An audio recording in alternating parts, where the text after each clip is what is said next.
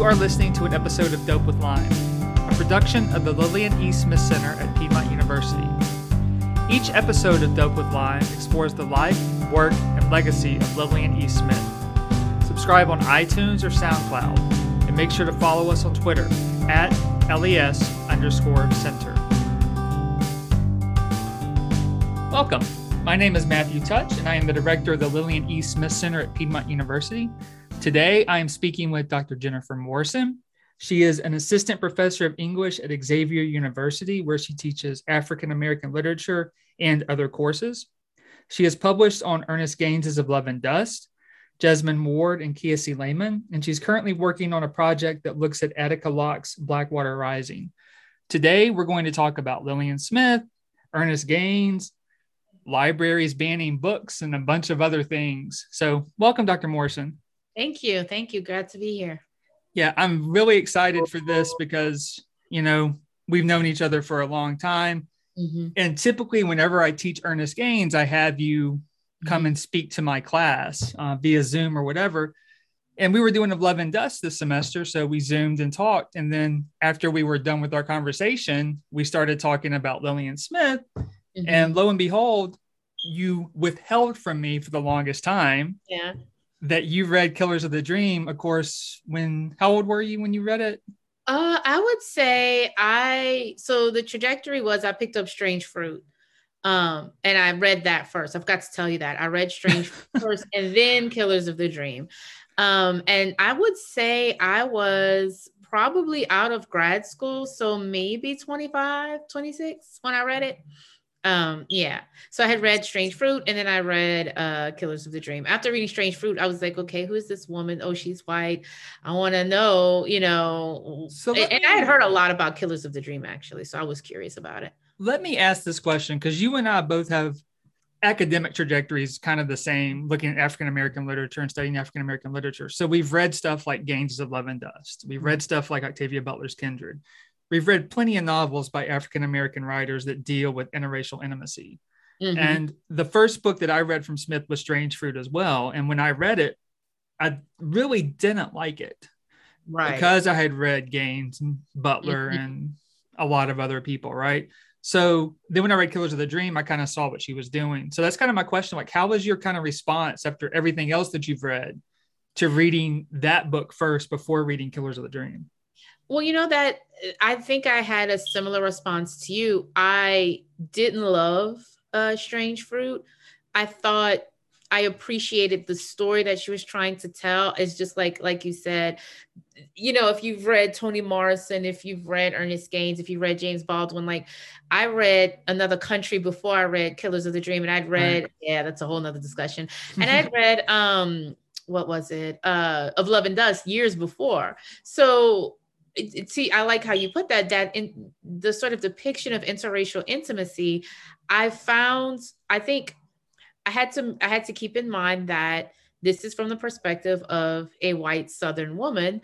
And so, she's maneuvering different things. And like I said, if I had read Another Country, like within that same year, right? So I'm comparing it to Baldwin, which isn't probably very fair, but I definitely was thinking about it through that lens. And so then I read, but I was like, I think that she was attempting to do something interesting or tell some kind of truth in Strange Fruit.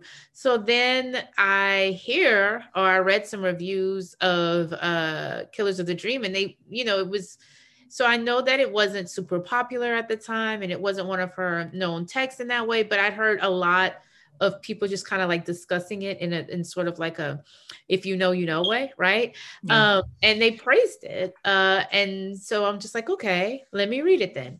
And the way I pick a book is I go to the bookstore, flip through it and see if I want to buy it. And I happened upon some passages and I'm like, oh, okay. So then I buy it. And I did feel that I felt Killers of the Dream was a braver attempt at discussing interracial intimacy than the narrative. I understand why she chose that, the storytelling and fiction and the narrative to try to, work some of that stuff out. But I did feel like Killers of the Dream. Now, I'm not saying it goes as far as it goes. It goes to some interesting places and then diverts from there. I don't know if that was an editing issue or if she just felt like, okay, this is as far as I can go, or she felt like she was just trying to piecemeal it there. I don't know. But I felt it was a braver, more honest. I don't know. I just had never read anything like that before, if that makes sense. I think with Killers, and I say this to everybody when I talk about this, I think with that book is it's her personal journey. That's why I think it reads the way it does.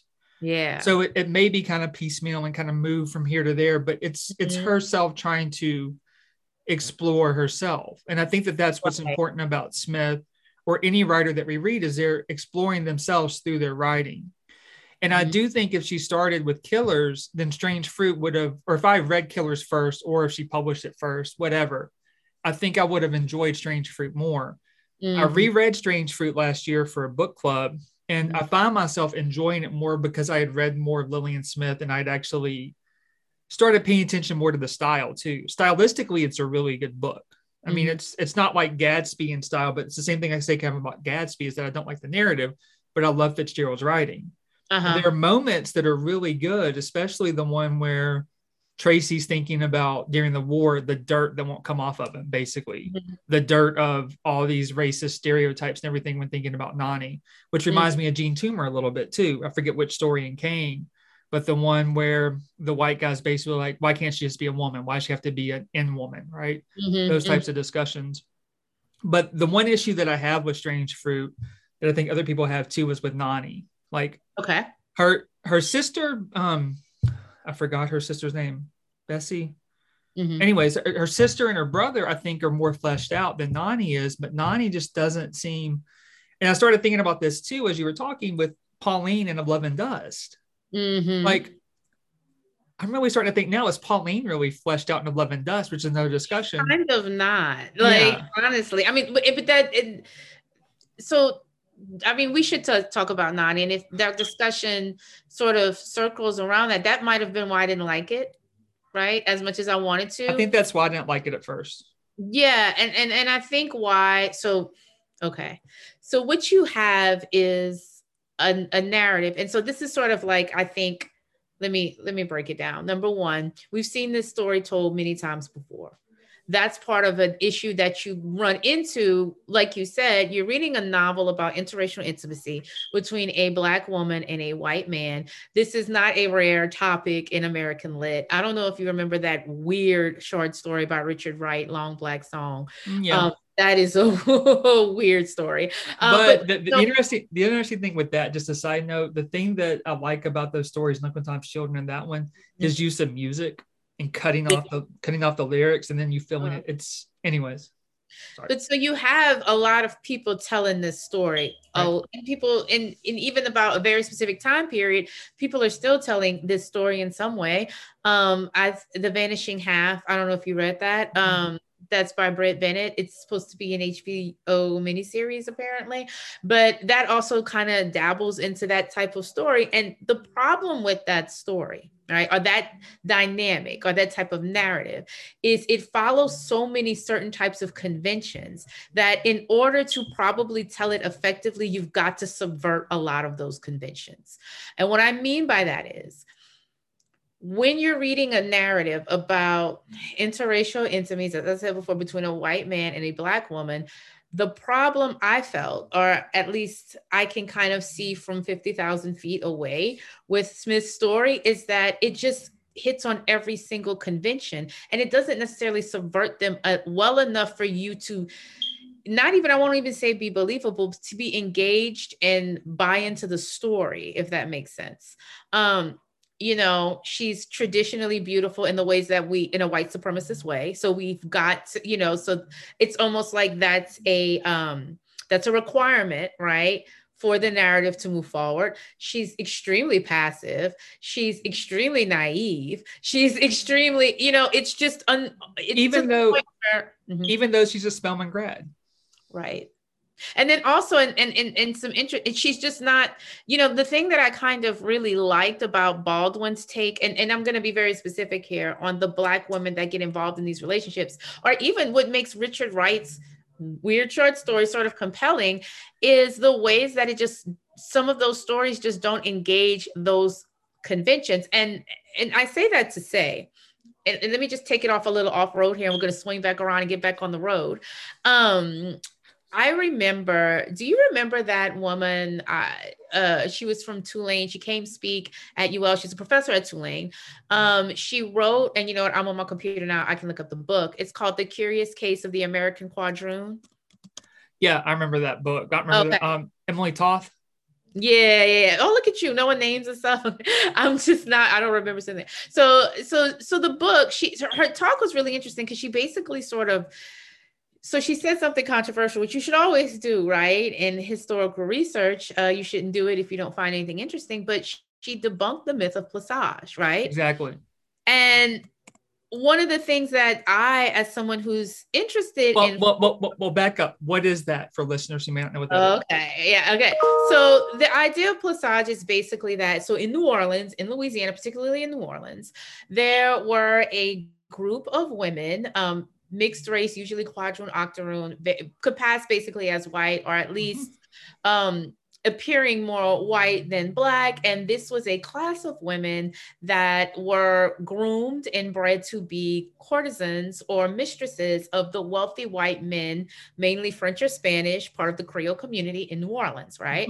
And so allegedly, right, historically, that's where some of the Creoles and the powerful Creoles of New Orleans come from, right? These families of women who these men would have side families with these Creole women. They'd be married to a white lady, but they would have a family with this Creole mistress, and they would be treated like a second wife, right? Right. And one good example, I don't remember the whole story in it, but Frank Yerby's The Fox is a Hero. Stephen Fox finds Desiree, and she's on the ramparts. I think he sees her at a quadroon ball. I think George Washington Cable has some stuff. There's another reference in Charles Chestnut's Paul Marchand. So it's throughout a lot of literature set in New Orleans, of course. And so what Emily Clark finds when she does archival research is she just doesn't see the type of evidence available to her to make the claim that this was a thing. And what she says is that it becomes a narrative, right? A narrative that comes out of the anxiety over the refugees and immigrants of the Haitian Revolution, which doubled or tripled the population of New Orleans. Go ahead. And weren't most of the immigrants who came in, weren't they the wealthy? Right. So what we know and what you have to understand about Haiti is that the Haitian Revolution, that middle class of people that were not, right, the white landowners, those mixed race people who were educated and in positions of power got kicked out too, and they fled to New Orleans. And so what you have here is an educated class of mixed race people who are upsetting the equilibrium of the status of the races in New Orleans during this time period. So the story then, or Clark argues that this was a way to demonize this immigrant class of people who were disrupting the status quo in New Orleans. It's a way to explain, right, these mixed race, well-educated, middle class, what probably very turned out, not, when in nice clothes and probably spoke French really well, spoke English really well. It's a way of tainting them by calling them prostitutes instead of refugees from a society where they were actually a buffer class, right? So what happens then is this narrative grows over time, and then you get sort of a touristy exotification of this identity that then becomes folklore, where everyone's great-great-grandmother who happens to have a French last name was a Creole courtesan, right? Exactly. And so, even Beyonce, tells that as a part of her narrative, which I'm not saying it is or it isn't, but what I, as someone who, does some folklore work, recognize is the narrative, the way that narrative is so constructed and unique and uniform, as you said, throughout all these other works, that it can't possibly be something that is that stable in a true historical way. Like, that is a form of storytelling. Like, this is a story we tell about race, right? when the historical record does not reflect that act as an actual narrative. Right. In And that way. then Now, Nani kind of plays in with all this type of stuff, not with the placage, but with other kind of narrative tropes. right. And so part of the issue then is, and then I challenged this narrative to another scholar in African American lit. And then I was told that, well, what would a white woman, like why would she want that narrative of placage to be true? Like, why would she want that? And my argument would be the narrative placage is actually way more flattering than the actual experience of slave women during this time period, right? So placage, the narrative tropes of placage indicate a gentlemanly like experience. These, it's chivalry. It's almost, what's his name, Scott. It has elements of like, Sir Walter Scott. Sir Walter Scott. I mean, look, this side family that you treat this one really well. You educate her children. She gets property passed down. When you go in slave narratives, that is not usually the experience. And so I would argue that I think that someone who is white, even though you may not necessarily want to engage interracial intimacy, this is the best form of it that leaves everybody looking the best, looking the best way. Whereas when you go into the actual historical record, reading slave narratives, reading accounts of slavery and sexual violence, you notice two things. One, it's not this organized, stable system where a certain type of person gets treated a certain type of way. Recall Linda Brent, where she talks about her experience on the plantation as someone who probably is more mixed race than other slaves. And she's like, everybody got it. It didn't matter like how close you were to white or not. If you were just a Black female in the vicinity, you were sexually abused, and you were not, it wasn't like this, you were the princess of the plantation type thing. And a lot of times when you read these slave narratives, a lot of the tropes and storytelling that we tell about the slave experience doesn't really pan out. And so what happens is, and I say all that to say, when I read Lillian Smith, I see so many of those tropes about the relationships of interracial intimacy that even in someone like Baldwin, like Morrison, like Gaines, they subvert to a certain extent. And so I think one of the things that I was reading, like you said, here's this Spelman grad, beautiful, light, Black woman who falls in love with this white son of the town. My first question is, why is this Spelman grad here? Like, that doesn't, right. Why, why does she come back to serve as a nurse for somebody, basically, exactly. Right? Yeah. And she's beautiful. She has think about what's, I'm trying to remember the name now, it's escaping me. Passing, Nella Larson, right? Yep. Think about how she positions her mixed race, highly educated characters. They make interesting choices, but they don't make, her narrative subverts some of this stuff. So I say all that to say, I think my and possibly your reaction to Strange Fruit is there's not enough subversion of that narrative of interracial intimacy for me to find it interesting enough to be compelled by it. Well, you were talking too about the placage system and how it kind of upholds the white woman's view of what's going on, which makes me think of Killers of the Dream and Three Ghosts, where she talks about the past that the white men moved to the quarters to basically rape Black women, the children that came out of that, and then the nurses, right? But the other thing I thought about too, when you mentioned that, is actually what sparks the relationship between Nani and Tracy. It's him saving her from being raped when she's like 6 or 7. She's like a kid. Yeah. By a couple of white boys, right? Right. She may not be 6 or 7, but she's a kid. She's a few years younger than him. Mm-hmm. So that kind of chivalric or gentlemanly thing plays into that too. Mm-hmm. And then she I wouldn't say naive, but she fawns over him because he heroically saved her, basically, right? Yeah.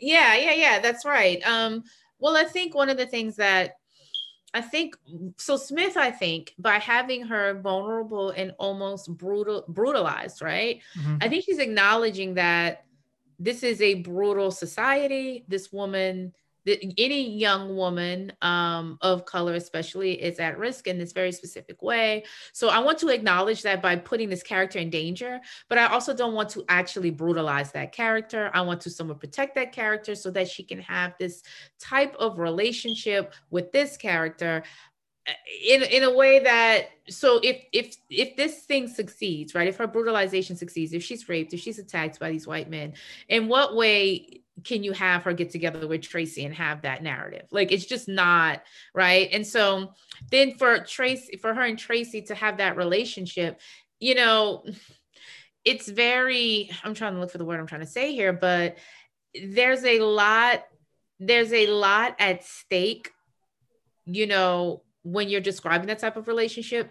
And I think she's still somewhat trying to have hope and protect something of the humanity of the society, that people still can, you know, have some behavior that's not completely brutal or savage in that way. Like, I really believe that, because, you know, something about, so I taught Uncle Tom's Cabin, I want to say a couple of years ago. Yeah, I know. And I don't know, do you remember what Baldwin said about the novel? It's been a while since I've read it, but yeah. Yeah, he basically was like, yes, this is an effective novel in a lot of ways of exposing the brutality of slavery and, you know, racism. But he's like, it doesn't really deal with the white supremacist underpinnings of the reason you have slavery in the first place. Right. And so basically, even the way that the characters are arranged is in a white supremacist context. I mean, we're not even going to talk about the Pickaninny type Topsy or whatever, and we're not going to talk about, but also you talk about George and I think it was Eliza, how they're fair skinned, more intelligent, more articulate, and more, you know, engaged with their discourses about humanity and freedom. And that is a vestige of white supremacy lodged into the characterization. I say that to say, I don't think that Lillian Smith was imbuing her characters with white supremacist traits, but I do think that it would have been very difficult for her to conceive of a relationship between a character who was not as closely aligned to certain ideals and values with the Southern society. And so in ways that Baldwin and Gaines and Morrison and Walker and people like that don't necessarily engage. I mean, go ahead. I was going to say one thing as you were talking too that I kind of thought back to. I'm stuck on the Lesage thing, and the more I think about it, that's what's happening in Strange Fruit to a certain extent, because of the fact that once Nani tells him that she's pregnant, he's like, all right, and he's coming to all this come to Jesus moment at the revival, which I want to mention Dunwoody in a second. But he's basically like, well, I gotta marry somebody now. So he has this other girl, I forgot her name, who, you know, he was gonna marry this white girl, and then he's gonna keep her, Nani, you know, set up basically in a Lesage system, right? And there's also the discussions of abortion and all that type of stuff too. But anyways, but I'm thinking too, what she kind of does is she has that voice of the society through Dunwoody, through the church. Because remember, Dunwoody, when he's talking to Tracy, basically says, oh, just use her. Yeah. Just do this. He's basically what Bon Bon's doing to Pauline initially. And, you know, or what what's his name said in Jane Pittman, right? Just take her. Seriously, to take. Right. When T. Bob wants to, you know, marry and run away with Mary Agnes, right? So she is working with all that. I think I agree with you. She's not subverting any of that stuff, and it's kind of putting things in these tropes. But she's doing more than I think Faulkner or Mitchell or individuals like that are doing. Oh, well, definitely more than Mitchell, right? Yeah. So that kind of leads me to another question, and we can go off on everything, but you and I have done a lot of work on Gaines. So do you see connections between Smith and Gaines? We've mentioned him, Ernest Gaines, you know, before. Do you see any connections between their work? Because the more I read, you and I both read all of Ernest Gaines' stuff, and the more I read Smith, I see a lot of kind of overlap in different ways. You know, just topic wise, right? I mean, they're talking about the same things. They structure their works. I'll say this. I definitely think Gaines is aware and understands the suppressive nature of a town, a space, a plantation. And I think Smith understands that very well too. Um, The way that Maxwell is set up and the way that she describes that intimately in those opening exactly. And like paragraphs. how you're always being watched, how you are being surveilled, and how the voices of the community, like you said, speak through these characters to let them know what they should and should not be doing. The way Aunt Margaret speaks for the Black community, right? And of Right. Love and Dust. The way that, it's just, their construction of the Southern town and the experience of being in a Southern town and living there is practically the same as far as I'm concerned. They're very similar. She's a white woman writing this, he's a Black man writing this, but what they both understand, I think, very intimately is how constrictive it is and how you feel smothered, right? And how difficult it is to carve out an individuality in a town, in a space like that. And it goes back to, and you could think about Nani returning from Spelman. Gaines has a lot of characters who go off to school and then they return back to these small towns, the plantation, what have you not. But I'm not, these characters in Gaines, they seem to at least understand that they've come back for a purpose, uplift the community, teach, what have you not. And I think this character, Nani, seems sort of like, I don't know. Well, I'll say this. I have questions in that. Why not stay in Atlanta? Why come back? What drew you back here? Is it, and if it's that man, Tracy, right? I think that sort of suggested that if he saved her from being attacked from really young, maybe there's something about him drawing her back to that town. I would have maybe, that is something worth exploring, right? It's a thought worth exploring a little more. But to your point, it does seem like Nani functions as a plot device / almost character than an actual fully realized character on her own. And could that be, and I'm gonna offer this up to you, Lillian Smith felt she was limited to get inside the perspective of a head of a person like that? I don't think so, because Nani's sister and Ed, she delves into their psyche. Right. And she delves into their psyche just as deeply, I would say, as Tracy or Tracy's sister. Mm-hmm. So within that kind of framework too, maybe Nani being the victim of all the sexual violence as well, maybe that's why. Mm-hmm. So I could possibly see that, but I don't think she's scared or apprehensive about exploring the psyche of a Black character. Okay. Because she is getting deeply into those characters and their interiority. Well, I mean, then maybe we have to contend that some of Nani's choices don't make sense, or they're limited in how much sense they make to us. I mean, because that's what I'm thinking. Some of her choices just don't make sense. No. We don't have enough feedback to connect the dots to her choices in ways that, like, not to bring it back to Gaines, but Pauline's choices make sense, even though we don't know her as well. Her choices do make sense. And he's not, I mean, that character. And correct me if I'm wrong, Strange Fruit is not told from first person, correct? It's multiple points of view. She's shifting each chapter. She's shifting each chapter. And so what happens is, say something like in Love of Dust, it's told from Jim's point of view as he seeds that point of view to other people, but still through his mouth, right? Through his lens. And so what happens is we understand how limited we are because we're seeing the characters through Jim. Lillian Smith, she doesn't sort of have that, I guess you could say, protection, or she didn't make that move stylistically to say, well,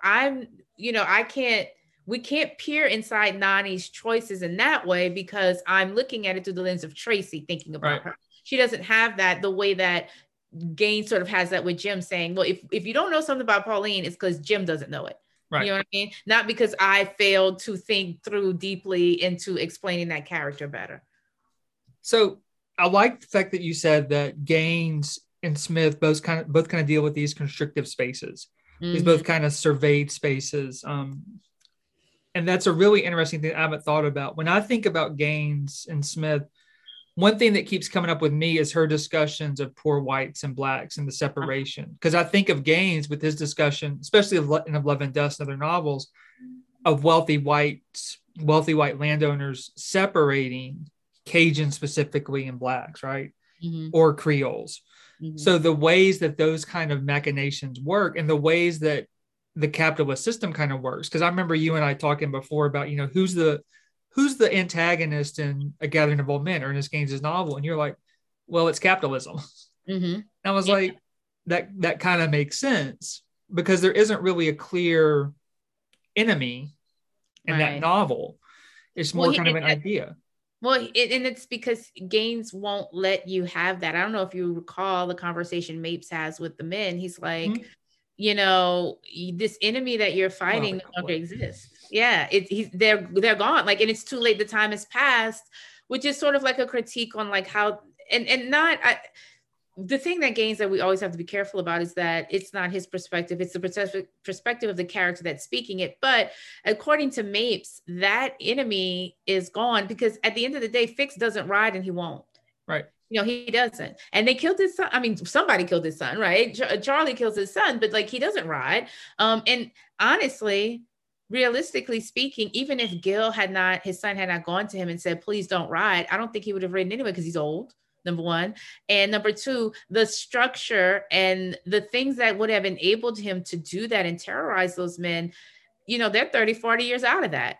I mean, that story was written in the 70s. So in a lot of ways, right, the enemy or the villain that you want or that you desire to engage in these narratives, he's sort of like taken from you or moved from you and asked you to think a lot more deeply about the interplay between these relationships of these people, which I think is really good because I think a lot of times it's too easy to say. And honestly, if you look at any of his books, he doesn't lay it all on one person. I mean, Of Love and Dust is the closest you come to saying, okay, this dude is terrible. That's Marshall Hebert. And then in other texts, he appears as pathetic. So it's sort of like you can't even have that. But in a lot of ways, he sort of won't hang that mantle on any one character in that way, which I think is, how life kind of goes sometimes. Yeah, I was just thinking about Of Love and Dust. I was like, really, for me, the enemy of Love and Dust, thinking about it in our conversation, is the inability of Pauline and Bon Bon or Louise and Marcus to have a fruitful relationship within that community. So it is the system, and Marshall Hebert, of course, is at the top of that system.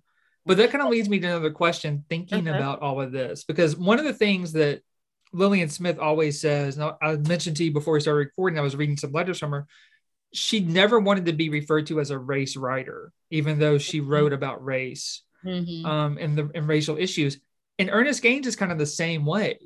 He's like, I don't want to be labeled as a black writer. I forgot exactly how he phrases things, but he just wanted to be known as a writer. Right. So what do you kind of think about that discussion? And you mentioned that you were in class today, in the class you were teaching, you actually had this kind of discussion a little bit with some of your students. Yeah, so I'm teaching an introduction to lit classes focusing on Black writers in the short story. And one of the things I mentioned was you can read any other writer and who is not Black or not minority, and you will not, and if you look at the reviews and what people say about these narratives, they don't bring up race. But if that would have been a Black writer, the first thing you write about is like this Black writer, and you view the text through the lens of race. We're all guilty of it. It's what we do. And so the question becomes, I was reading a piece that said that we've got to read Black writers beyond racial politics, meaning how is this a simple story of class? How is this a story, a love story? How is this, a fantasy story, like whatever. And I think I still think racial politics matter. I would just rather relieve the burden of reading racial politics off of just Black writers and put it on everybody else. Now, it's interesting that Lillian Smith says she doesn't want to be a race writer because she's a white lady. So you would think a lot of writers of her generation writing during that time just didn't want to be seen as women writers, right? Like that was the burden that they had to face. But since she's explicitly choosing to announce and engage with racial politics and ideas in her work, think about it. She's writing alongside Flannery O'Connor, who, she's writing alongside Carson McCullers. Carson McCullers, Tennessee Williams. Eudora Welty. You know, she's writing alongside these other Southern white ladies and men. And you know, they have a lot of race in their books and works as well, lots about race there. But, you know, because she discusses it and engages it head on, she's going to get that label, right? And Killers of the Dream is probably furthering that label. But in a lot of ways, I think she was very aware that because she's engaging and welcoming that engagement about race and talking about racially fraught things in a way that probably a lot of people weren't doing that looked like her and shared her identity, then she knew she was going to be thought of as like this person writing about race. I think it's I think for her, it probably was a rather naive thing to say, but I also think that a lot of those modernist writers, Ellison, Wright, Baldwin, all of them also did, and Gaines even, he did not want to be thought of as this race writer who just wrote about race. Right. Problem is, when you write about Black people, you are thought of as writing about race, and there's no getting around that. Well, it reminds me of Their Eyes Are Watching God in Hurston, and then the pushback from Wright and people about that. There's this long tradition, I wouldn't just say in African-American literature, but there's this tradition of what role should art play. Mm-hmm. And of course, Wright's kind of pushback was it should be social realism or social protest, right? And Their Eyes Are Watching God has racial aspects in it with Following the Hurricane and things like that, but it's dealing with, again, I'm confused, Eatonville. Mm-hmm. It's dealing with the Black community and their interactions with one another. And like interaction with the white community very rarely comes into that, except for at the end. That was kind of the same pushback with Frank Yerby, right? Frank Yerby wrote protest stories. He wrote social protest stories. Health Card, what he won the O. Henry Award for in 1944, was a social protest story. Mm-hmm. He tried to get a social protest novel published in 45 or 46. He wrote it. The publisher didn't want it because it was an educated Black man. Mm-hmm. that was at the center of it, and they're like, nobody's going to read this. This is following Native Son with Bigger Thomas.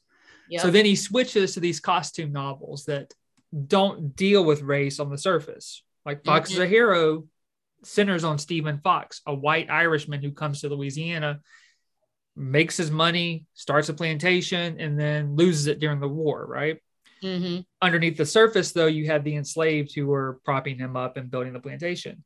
Mm-hmm. But Black critics, Arna Bontemps from one, Langston Hughes, praised him because he'd done away with discussions of race on the surface, right? Mm-hmm. Yet following that, he followed up with those similar novels, and they wanted him to go back and be and engage with social protest. Mm-hmm. So I think it's this kind of, I'm thinking African-American lit here specifically. I'm thinking it's this kind of tension between what role should literature play during mid-century, I would say.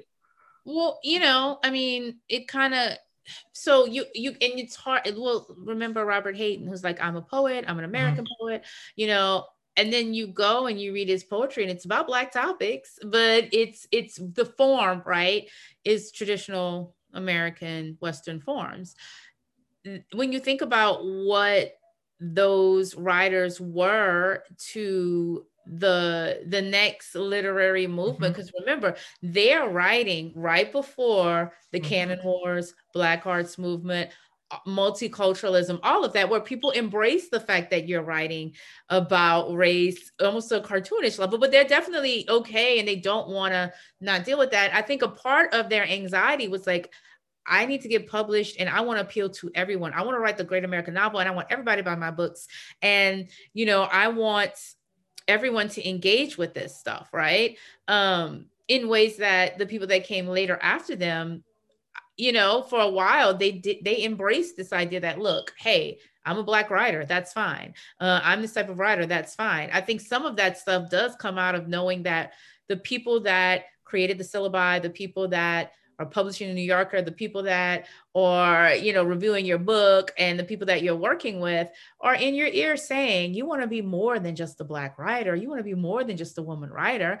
You want to make the list along with the white men. You know what I mean? Like, and because when you go back and you look at these lists that they compile of the best of, they were trying to get on that list, and that list is not that diverse, especially if you're writing 1940s, 1950s, like when these people were writing. So I think they were also cognizant of what they were up against in regards to like their identity as writers and how to get published and get your name out there. It gets me to two things. I always think about a quote from, Yerby during an interview, and he said, "I despise adjectives, which are the enemies of nouns." And I always think about that quote when I'm thinking about these discussions of Black writer or Asian American writer.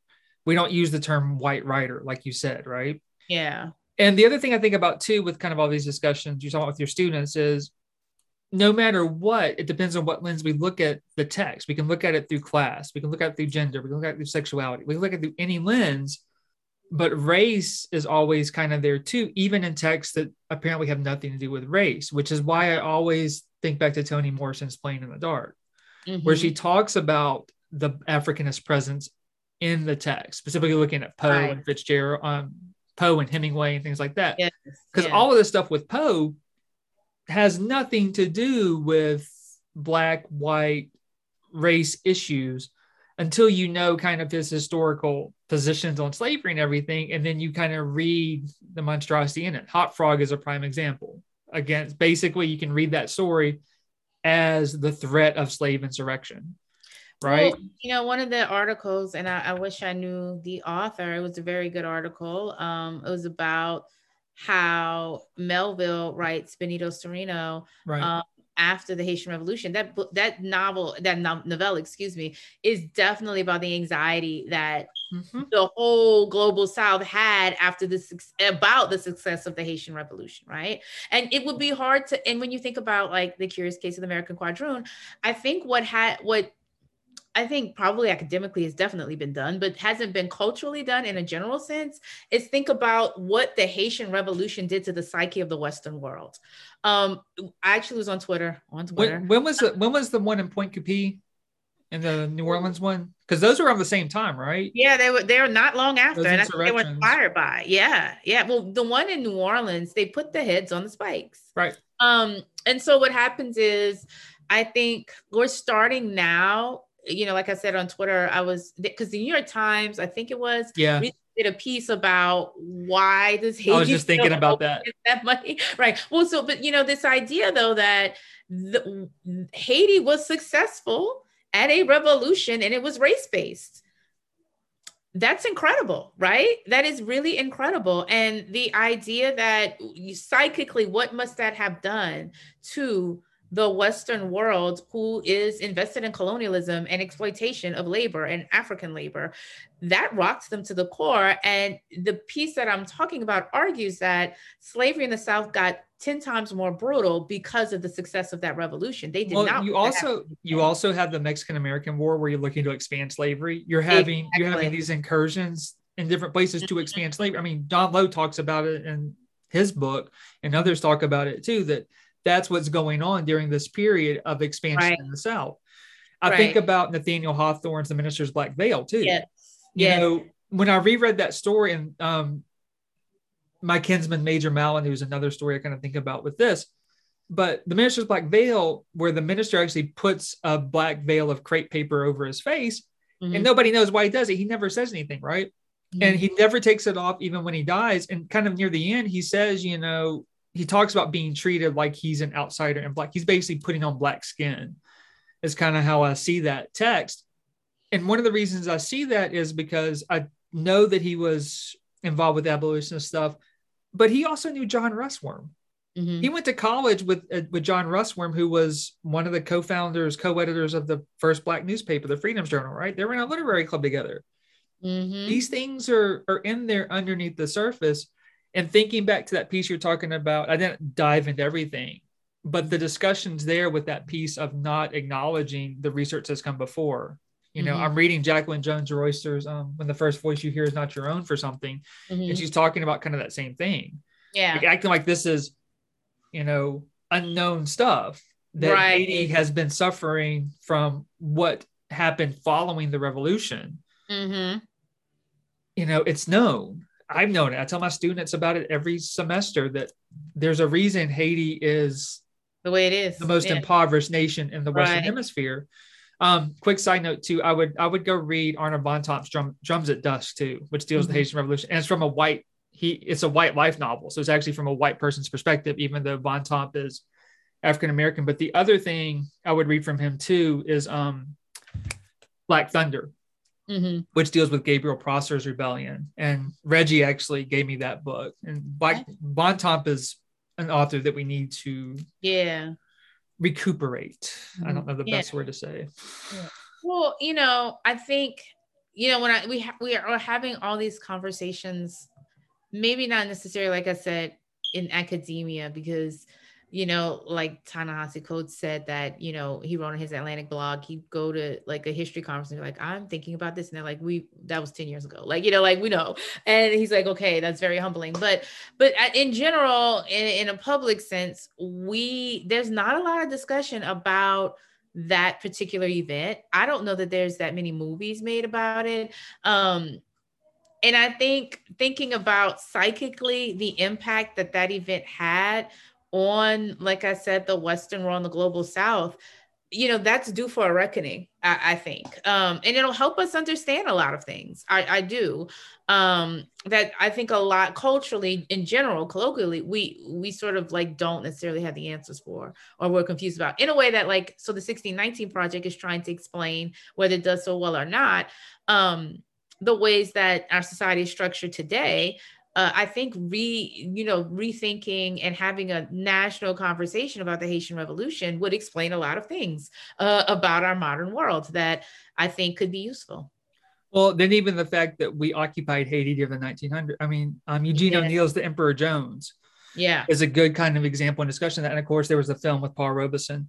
But that leads me to this other question that I have that I want to end with, because you're talking about this public kind of reckoning, this public kind of knowledge. Because one of the things, of course, that you mentioned from Coates is that he can go to a history conference and like, he mentioned something like, we were talking about this 10 years ago. Yeah. Which it does kind of seem the case. Like I notice things that pop up and I'm like, yeah, I've been thinking about this for multiple years. Why is it just now getting here? Right. And we know how academic publishing works, how things work and things like that. I think that's why a lot of historians are turning more public facing, I would say. Yeah. Well, we need public intellectuals. But it kind of leads me to this discussion too of the role of libraries. Because you sent me a piece yesterday about Lafayette Public Library. We went to school in Lafayette. You're from Lafayette, of course. And the piece had to deal with the library not having displays for Pride Month, for Black History Month. Right. Displays, which shocked me too, about Cajun heritage. It's like, what? I know. But these types of displays, and the reasoning behind the librarian doing that was saying, I don't want to get in these political issues, basically. Right. So really, if you want to kind of discuss that, he's self-banning or self-censoring the library itself, but really kind of these discussions of what role does the library play within kind of this space and discussion of public history, public knowledge, and getting these ideas out there, because that's where I find most of my books that I start looking at, right, is the library. Right. So it's and sorry, I wanted to back up one more time too. I think about Gaines going to the library. That story that you and I both know. I was going to start there. Sorry. No. That's great. It reminded me. The idea of the library of a neutral space is not real, right? It's always been a politicized space. Like you said, you think about Gaines or Richard Wright, like not being able to navigate a library freely, right? Or having access to a library, right there, and because a library is not only a space where you engage with the written word for free, right? But it's also a meeting place. It's a place where ideas get exchanged. It's a place of public programming. And so for the Lafayette Library, it's in recent years has become the highly politicized space where people are starting to realize that you can do, right? The public programming is political in ways that they may not necessarily agree with. Like I remember this all starts with Drag Queen Story Hour, right? We all know this. What was Drag Queen Story Hour? That was 2018. So, and this is like all over the country. They have these basically drag queens come in, and I'm pretty sure people know what drag queen is. They come in and they tell kid stories. And so the controversy was that's grooming my child to think being gay is okay, or queer, I should say, because I mean, I don't know the sexuality of a drag queen. It's just a performance of, a man dressing up as a woman. Like, I don't know the sexuality of that. Right. But it's queer. And so what happens is, Lafayette is fairly conservative, even though it sells itself as being a little more progressive than it actually is. And people were upset that this program could happen, right? They felt like it was corrupting the children or something. And so it became a huge topic to the point where it got canceled. The drag queen story hour was canceled. And then now you have this highlight, right? This spotlight on the library as a political space that is trying to push progressive ideas. So any programming that you're now going to bring to the library, people are more attuned to it in ways that before they would hold. We did Gaines's his 50th celebration of Catherine Cormier with little fanfare from anyone, right? Oh yeah, I forgot about that. I don't think we had a huge turnout for that. Pushback, and it had a great turnout, and it went fine, right? And I'll be honest, I'm not sure you could do that today, and that's sad. Right? That's really sad. So the issue, so I think like 2 years ago, they wanted to bring in the voting rights thing. The voting rights thing. They wanted to talk about voting rights in the South, particularly in regards to African Americans. And they got and the university, this was a statewide grant from the Louisiana Humanities. Right. And a couple of professors at ULFE got the grant to do it at the public library, right? Basically, in conjunction with the public library. Go ahead. They were told that you've got to present the opposite political perspective or point of view, which I would have liked someone to explain what the Klan. I mean, I don't know. Well, when you say that, basically what you're saying, this is a program about voting rights and the history of voting rights. When you say the opposite point of view, you're saying voter suppression, essentially, is what you're saying. Right. And why would you present, this is presenting a legacy of a history. This isn't a debate. Like, this isn't what that is. But I do think two things. We are now moving in an age of highly politicized everything, right? So everything is highly politicized. So people are more attuned to this. And I think, too, you put African American in front of it. Around the time of 2020, people's hackles are going to be raised. And I think what happens is, people are paying more attention than they would normally pay attention to this stuff. Because like I said, had you done that program 2, 3, 4 years ago, definitely before 2020, no one says a thing. Nobody cares. But we're more highly politicized. And now you have these discussions about critical race theory. So if you're bringing up race at all, you're trying to shape the narrative to be more progressive, right? You're trying to have a political agenda. If you bring up anything about gay people, you are grooming children to become gay or something. If you bring up, any minority point of view or anything like that, you have an agenda, and everything should be neutral, right? The library should be a neutral space. Classroom should be a neutral space. Everything should be neutral. But the library, like you said, has never been a neutral space. Because I think about Gaines and the story that he always told about going to the library for the first time and not seeing any Black writers in the library. This was in the 40s in California, right? And then looking around, and the only thing that he connected with were text by white authors, white American authors, or Russian authors, or Irish authors about peasantry. So Turgenev and Dostoevsky, the Russian author, Tolstoy, and then like Catherine Steinbeck and people like that. And he was like, I wanted to basically put myself on the shelf, is kind of the metaphor he used in Autobiography of Michelle Pittman. But I also think too, and I don't know much about this story, but I think about Lillian Smith and her brother Frank. Frank worked in the government in Clayton, and he actually started the Raven County or the Clayton Library out of his office.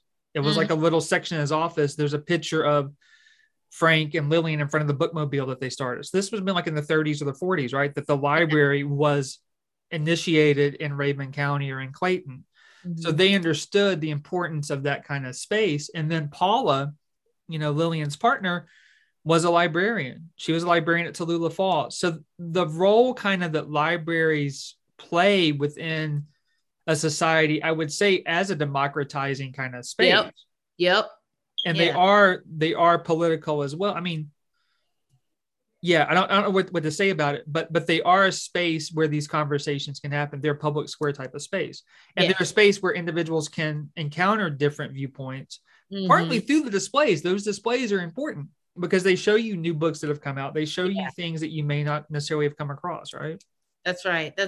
Well, the displays are important because, they are highlighting, right, text that you should engage. Like, it's making an argument. And to the extent that like you told me, you was like, I kind of understand, this desire to not make that space too politically charged Right. by highlighting it in that way. The director basically said, I'm removing these to thwart off any kind of political pushback, is essentially what he said.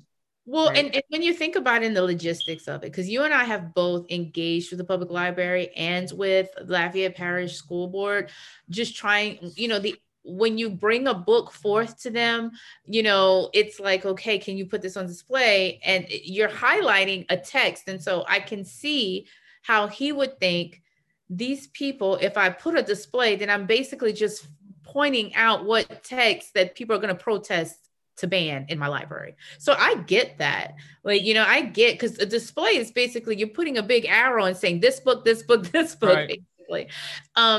And he's saying, I want to keep these books in this space for the people who are actually going to come to the space and read it. And other people are going to take a picture, screenshot it, and share it all on Facebook and social media. Without even reading the book.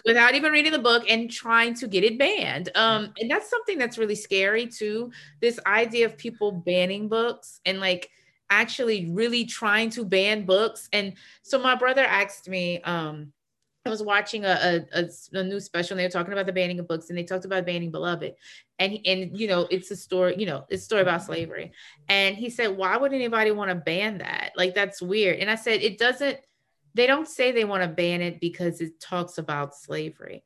What they say is that it has extreme sexual situations, it has sexual violence, it has rape, it has assault, and my children are not ready to read about that. Right. So they don't say I want to ban it because of the topic. They say that it has grown adult situations in it, and then remove it from that library. You know why Lillian Smith's Strange Fruit was banned from the library in Detroit and in Boston, right? Right. Why? You know why? The sex scenes or something? No. Why? Because of the 4-letter F word. That was their justification. Yeah. That it's used in there like once or twice. Mm-hmm. And that was why it was banned, because it was obscene with that word. Right. When in actuality, it is what's underneath. And I think back to the reasons why Gaines's A Lesson Before Dying has been challenged or banned, because of the nipple, right. Vivian and the cane field. Right. And that's not, and I remember that challenge to the autobiography of Miss Jane Pittman. Mm-hmm. And I forgot exactly why this guy challenged it. He didn't have a kid at the school. I think his nephew went to the school, but basically challenged and wanted Miss Jane Pittman banned for various reasons, and not the reasons that you would think, that it's telling the story of an African-American woman from slavery to the start of the civil rights movement. Right. Exactly. I mean, people, part of the thing that, I think people like us and the work that we do, that we have to recognize is that a lot of people are not ready or able to process the narratives or the ideas that we're putting forth in the world. That's a lot of people are just not open to that, not able to do it. I mean, and I've had this discussion many times with my students where it's like, you read something, you realize that, everything I've been taught or, has been presented to me in this very specific way is actually not how it was, or it's not the truth, or it's more complicated than that. And now I have to be open to accepting that, the world's a bigger place and there's more nuance there. Usually people get that in college, right? Usually go off to college and, your college professors present you with this information. It is what it is. So what's happening, I think, with regards to critical race theory stuff and the queer theory panic, all of that stuff, is people are trying to take some of these pedagogical strategies and bring them to K through 12. And I don't even think K, but like lower grades. And the parents know and understand they cannot really necessarily control the collegiate atmosphere. And, they can't do that much with it, but they can definitely control K through 12. And so I don't know if you knew this, but Stephen Miller, who worked for the Trump White House, and his wife, when she was in high school, she tried to get Beloved banned from the reading list. She opted out of, engaging in it, like learning it. And she was Mike Pence's not press secretary, but one of his assistants, his aides. These people know and understand that they want to get into the good colleges and Ivy Leagues and places too. So they know if they go to Yale, Georgia Tech, LSU, Tulane, wherever, they are going to have to do this work, but they don't want to have to do it any lower than that. They need to have their identity and ideologies solidified in their children or their young people before they go off to college. And so the fear is that they're going to start them early thinking about slavery as evil and thinking about this as this and all of that stuff. Like, they don't want that, right? They want them to have their narrative solidified so that when they go to college, they can reject or at least not engage with those narratives as presented to them at that level. Because I was telling some students today, I said, it never failed at UL. And I don't want to drag you all about that. But the truth of it is if I assign something that dealt with race explicitly or by a Black writer, it never failed. Half the class was not reading it. So I have stories with students who have pushed back. There's one story I always think about with a student in the American Lit survey. And It was like maybe 50% African-American, people of color, and women writers compared to like 50%, white male writers. This was American Lit 1865 through 1900 or present, right? And the student asked me about it like the first day of class, like, why is there so many people of color on this syllabus? I'm like, it's like 50%. Yeah. And at that moment, students still showed up to class, still did the work, still did all this stuff, but disengaged like from that moment on. And I think too, I want to end on this. I think to Lillian Smith's Killers of the Dream, I was just looking at this section today in class with a student, but the section where that 17-year-old comes up to her and says, why are you teaching us this stuff? You're teaching us to hate our parents and all this type of stuff. Why are you teaching us that we can change things? And she's like, you're telling us to break the law as part of it. And then she also gets to the point where she's like, I'm going to tell my kids not to put money above everything else, not to care about everything else, basically, right? I'm just disengaging from this. And Lillian basically says, what does she tell her? I was looking at earlier, because I think it's a pretty powerful kind of thing. And I know that it's powerful language. So this is what she says. The 17-year-old says, I'll teach my children not to think about things like this. I'll teach them that money comes first before people. That's more important. I won't let them be hypocrites like me. And then Lillian's response is, in other words, you would make little Nazis out of them. And the girl says, at least it would be honest. Wow. And then Lillian says, I'm afraid honesty doesn't have much to do with it, though it would be logical. Your feelings have stampeded a little, haven't they? And then this is the key, I think, from what the girl says. And this is the key for a lot of these discussions. I'm scared, is what she says. I don't like the future. It doesn't. And I didn't notice this. I just noticed this right here. She says, I'm scared. I don't like the future. It doesn't seem to belong to us. And there's a couple of ways to take that. One is that it doesn't seem to belong to people who want to change it. But two, it doesn't belong to me as a white woman. Right. I don't know what to believe about anything. I'm 17 years old and I have no idea what is wrong and what is right. Not enough to know how to live. And even if I knew, I couldn't live it down here. I lay there tonight trying to tell myself that segregation is right.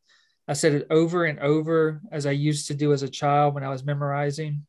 I said, Daddy knows more than we know here at camp. There's no sense in worrying about it, but it didn't help. You see, I want so much to go home and to be decent about things, not make folks mad, just live what I believe is right. But how? I think it's that fear that Smith taps into in Killers and elsewhere, of being scared, of not knowing what to do, of being afraid to look at yourself in the mirror and the history and the truth in the mirror, and thinking about what it's going to say about you, even if you didn't commit those acts. And I think that's what's key with her and important with her. I agree. And I agree 100%. I think that, like I said, that's not my ministry. When it comes to race, I mean, I don't know what that feels like, to feel afraid of, you've been taught a certain way and now you have to rethink everything you know or understand about race. And the problem with that is society moves at such a fast clip. It will change before you've even kind of like gotten your equilibrium. But I know with gender, I'm seeing a lot of men struggle with that. And I know with sexuality, a lot of people are struggling with that, like trans rights and stuff. People are like, wait, I don't know. I'm scared about what the future is going to be because I'm not used to this. And so if I can have a little empathy, I guess I can see how when things progress and you can see that there's a change and a sea change and you're not ready for that, or you don't have any preparation for that, it will take you out of things. And I'll say this, we can't underestimate how much people are working against like some of these changes going forward. But I do think, because one thing we can take from gains is the change is going to happen whether you're ready or not. You'll just wake up the next day and you can't ride, right? You can't ride anymore. I think about Jack Marshall. And then you have to also think about, but one thing you can't do, and what Lillian Smith is trying to help those students is you can prepare because this is happening, right? This is happening.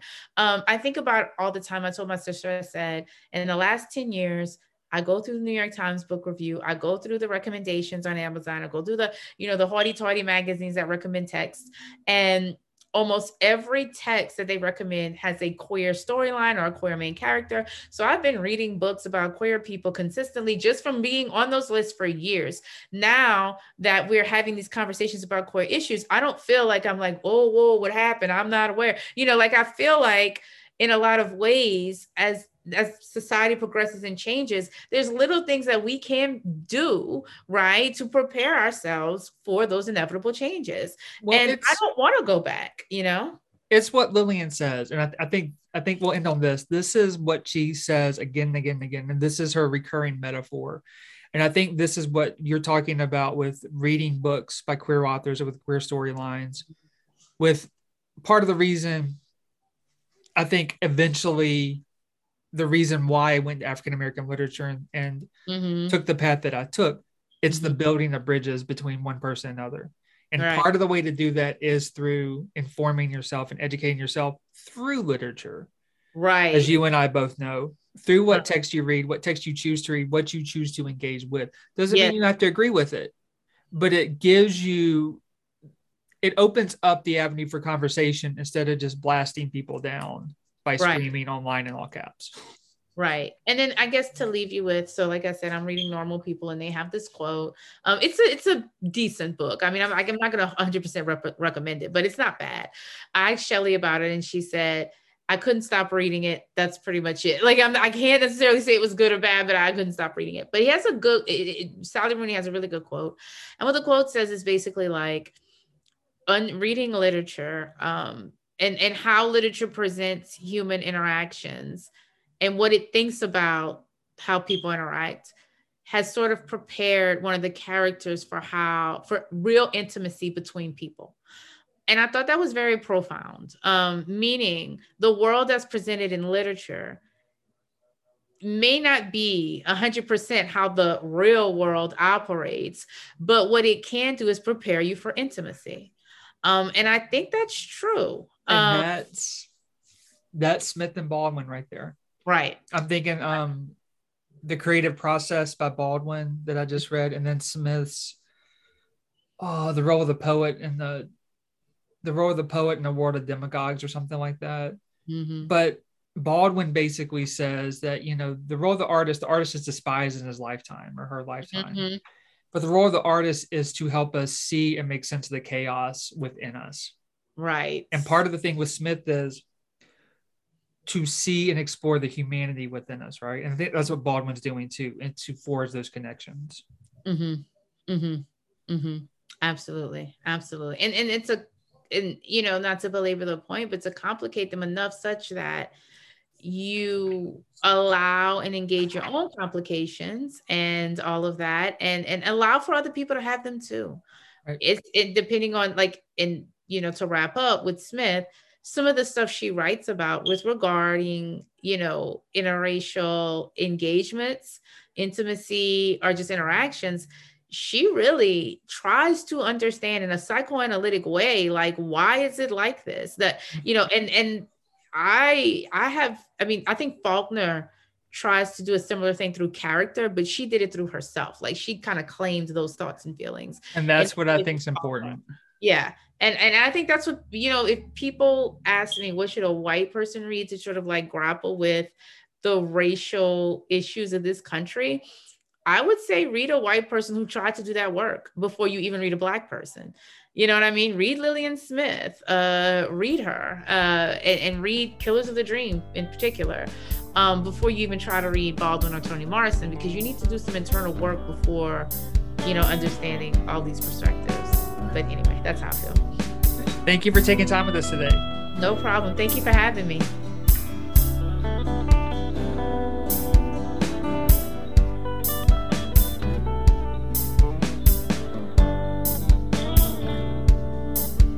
Thank you for listening to this episode of Dope with Lime. Did you enjoy this episode? Have thoughts? Use the hashtag #DopeWithLime on social media or get in touch with us at LES Center at piedmont.edu. You can learn more about Lillian E. Smith and the Center by visiting www.piedmont.edu/LES.